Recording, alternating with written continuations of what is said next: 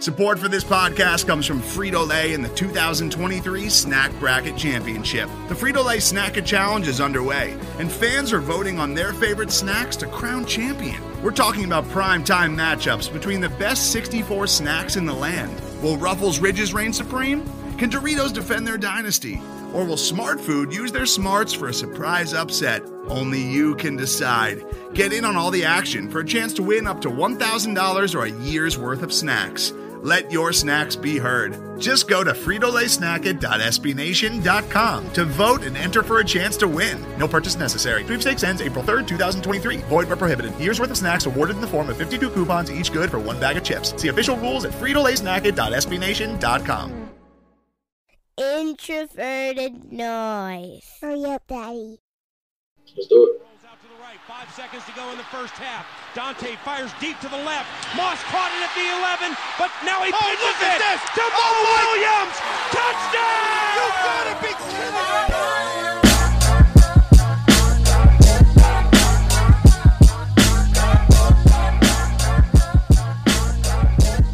All right, and we are back. Another day, more instant reaction. Round 4 is in the books, and we got a veteran, an OG, an alumni of the Climb in the Pocket family, coming back to join myself and Saxy Prince today to give a bit of analysis on these fourth rounders. You might have cheated on him just a little bit in high school, just a little bit. My man, Luke, how you doing, bro? Hey, I've never been cheated on, to my knowledge, but I've been cheated off of plenty. Yeah, cheated off of him. Forgive me. And I need to work on that. You might have cheated off of him in high school. But Luke, we got some picks, we got some new players, and we're going to start off here with the Danielle Hunter clone. Oh boy. That the Vikings drafted in the 4th round, DJ Wonnum.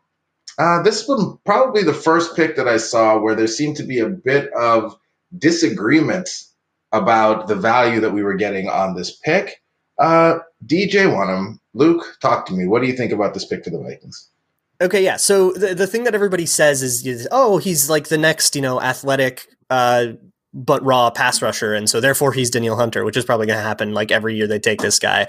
But so he's not Danielle Hunter. He's not athletic as athletic as Danielle Hunter. He does have positive athleticism, but it's not like Danielle Hunter was an alien. Like he's not the alien that was. The book on him is he has a lot of length. And the problem is that he doesn't have a lot of bend or flexibility, and so he can't get low and kind of get around tackles that way. And that is a really, really difficult thing to teach. So, I mean, listen, if Andre Patterson likes a defensive lineman, far be it from me to be like, Andre Patterson's actually wrong here. But I think his odds of turning out into Danielle Hunter are probably less than his odds of turning into somebody like a Stephen Weatherly.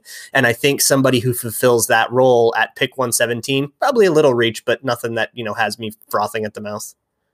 But Player Profiler tells me that he comps athletically to Aldon Smith. Shouldn't that get me excited? He is a good athlete. I don't want to make it seem like he's just some average athlete or whatever. He's a plus athlete, just not Danielle Hunter. Maybe calm down on that. And Prince, how about you, man? When this pick came in, what were your thoughts? Was it a position that you wanted them to address? Was this a player that you liked? What were your thoughts when this one came in? Talking about Wonnum, right? I admittedly I don't know very much about him, so obviously the first thing I went to is obviously his athletic profile. Not an athlete, really. Obviously in terms of NFL standards and whatnot. So obviously they were looking to address that edge. But what it looks like they found is just like another backup rotational guy that they're going to try to work into that rotation. I don't imagine him cracking the lineup of being a starter at all. So when I saw the pick, I wasn't happy about it because I felt like this probably could have been. There's other talent on the board, and they probably could have waited on this guy. So I like to say, as far as the draft, after you get into like the day 3, you're really picking a lot of guys who might have some upside, but you are even more so kind of just trying to find lightning in a bottle. So you can obviously use a consensus draft board and try to evaluate the picks that way. Or would I just say like, hey, people are just like, they're trying to find optimism in these picks And I think, obviously because your team's like them, you want to be optimistic about it. But at the same time, you can be critical and say like, hey, this probably wasn't a great pick. They probably either could have chosen to trade down or selected a person maybe at a more premium position. But they didn't need a defensive end, so they took a guy.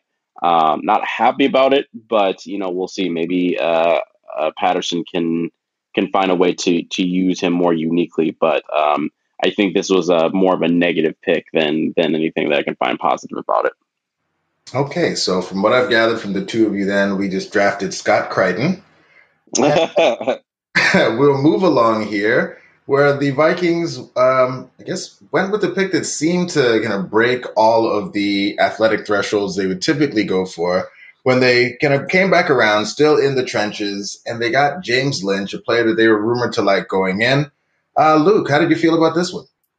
This one got me hyped up, actually. I really wanted James Lynch. When they were about to pick last night at 105, I was like, oh, James Lynch, I'd take him here. And then so to do the hilarious meme trade down to 130 and get James Lynch at 130 anyways is pretty dope.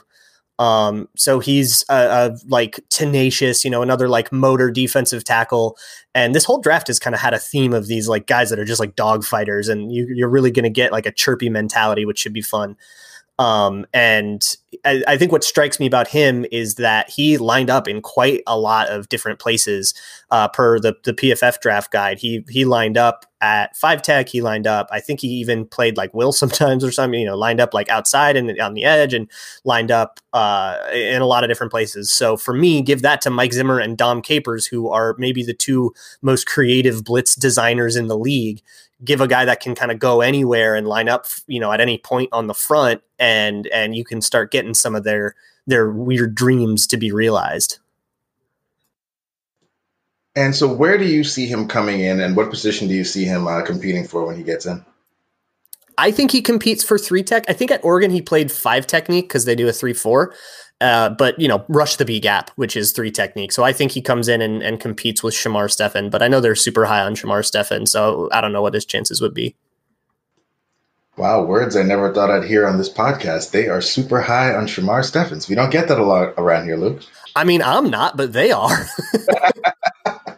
All right, Fritz. So now you're up. Your shot. We got James Lynch, someone that Miles had talked about a little bit about the Vikings being interested in before the pick even came in. What are your thoughts on this? High motor guy, not, the plus athlete that we often see from the Vikings at this point in the draft, but high motor player that's going to come in, clog up the middle. Is this a pick that made you happy? Is this a position you wanted them to address? Or was there somebody else on the board, not named Tyler Johnson, that you wanted to select? Well, Tyler Johnson is now officially off the board. The Buccaneers have both sniped both Antoine Winfield Jr. and Tyler Johnson. So my Minnesota dream is basically almost dead. I mean, they could probably still grab a Minnesota guy late, like a Kara Coughlin. But what I will say is I actually like this pick a lot more than I liked the Wonum pick. I think you got a lot better value. Like you said, he wasn't great. He's not a plus athlete at any means, but obviously they needed to address their 3 and or potentially 5 technique at some point in this draft, and the fact that they did it now was good in my opinion. So I would say this is more positive. I think of the 4th round picks, this is probably my favorite of the 3. So I think it's a better value pick than anything else. We don't know what he'll become, but we'll see. All right, and Luke, bring us home the pick that got Eric excited. And when Eric is getting excited about 4th rounders, maybe it's someone we should pay a little bit of attention to. But Troy Dye, linebacker from Oregon, and death taxes, and the Vikings picking a linebacker on day 3. Luke, what did you think of this one? Yeah, isn't this like PFF's like 3rd rated off-ball linebacker or something crazy? Like they were really high on him. I like this a lot too. I would be hard pressed to disagree with him here. So he's like this really aggressive, big, long off-ball linebacker. His strength is in coverage, which is always very important for an off-ball linebacker. The reason he's down here is because he's very slight and he has like a play strength issue. So he's not going to be, the run thumping Ben Gedeon kind of guy that they usually like to pick with your, like Kentrell Brothers and stuff. He's a little bit more of like a rangy coverage linebacker. It's probably why Eric absolutely loves it, because coverage is king, right? But he also he's built like a safety. Like it's not like he's a little too small for linebacker. Like it's maybe he can't play the position kind of problem. So either you get him to put on a little weight and see if he's still good, or you just say, all right, he's a tweener between will linebacker and safety. The Vikings kind of have a use for that. That's what they did with Jaron Kearse. So put him in that big nickel, see if he can't cover with tight ends and stuff. And you can kind of call him the guy who's going to hopefully be your matchup tight end counter, rotational, kind of come in as a coverage guy and give you a little bit of an extra spice to your base package. I like that. And you were correct, Luke. He was their third off-ball linebacker and a new Jaron Kearse. I mean, that's a pretty important role. Jaron Kearse got a lot of important snaps for us. With that in mind, Prince, what did you think about this pick? I think this would be the second in line of the picks that I would put. I liked our previous pick more than this one, but definitely like this pick more than the fourth round pick. So I think a lot like what Luke's saying. You get a guy who is likely not going to be a starter, but he might compete for a rotational guy to see what Zim and company can do with him. So I don't know a ton about him. I'll have to go back, watch some tape of him from college. But otherwise, the fourth round we addressed the defense. I mean, we got two guys on the defensive line, and then got another guy on that second level. So I think this was Zimmer being like, "Hey, I gave you guys some weapons up front, so let's give me a little something." So we'll see how the rest of this draft goes. So Prince, with what they've done so far, what do you want to see the rest of the way? What positions? Yeah, I mean, heart was broken having the Bucs take Tyler Johnson because I think they still need to address the wide receiver position. I was kind of hoping they would address it at some point in this fourth round. So I'm still hoping for another wide receiver. I am also hoping for probably another corner as well too. Corner / safety, maybe one of those tweeners that you can find, a guy that maybe either played a corner who could play safety.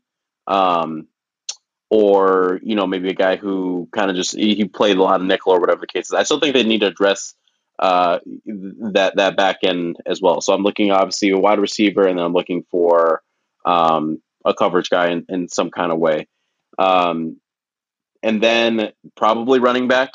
We're in the fifth round now, so this would be a great time to just snag a running back, and then maybe address the quarterback position, not Jake Fromm. And Luke, bring me home here. What are you looking for? What are you hoping to see for the rest of the way as the Vikings continue through this third day of the draft?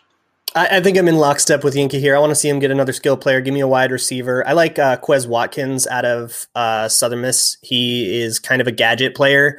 He's not like your classic, downfield receiver. He's more of a guy you have to scheme touches for. But in the fifth round, I actually think that's an element that the offense could use because they have plenty of, standard downfield. Adam Thielen and Justin Jefferson can do that role just fine. I think Tajay Sharp is fine at that. Give me somebody who kind of enables the weird stuff. They need some weird stuff. And then, I would love to say, they've got so many picks. Why not swing on a quarterback? Screw it, too. You have 13 picks. What, is he going to not make the team? What do you have to lose? I like Cole McDonald out of Hawaii. I think Anthony Gordon is still on the board. A lot of people really like him as like a raw project. Put him on the practice squad for 2 years and maybe he turns into something. But I would love to take a swing on one of those guys. Awesome. Well, gentlemen, thank you for making time. Listeners, thanks for sticking with us. And we'll be back. As I guess Rick continues to make his 175 picks on this third day of the draft. Y'all have a good one.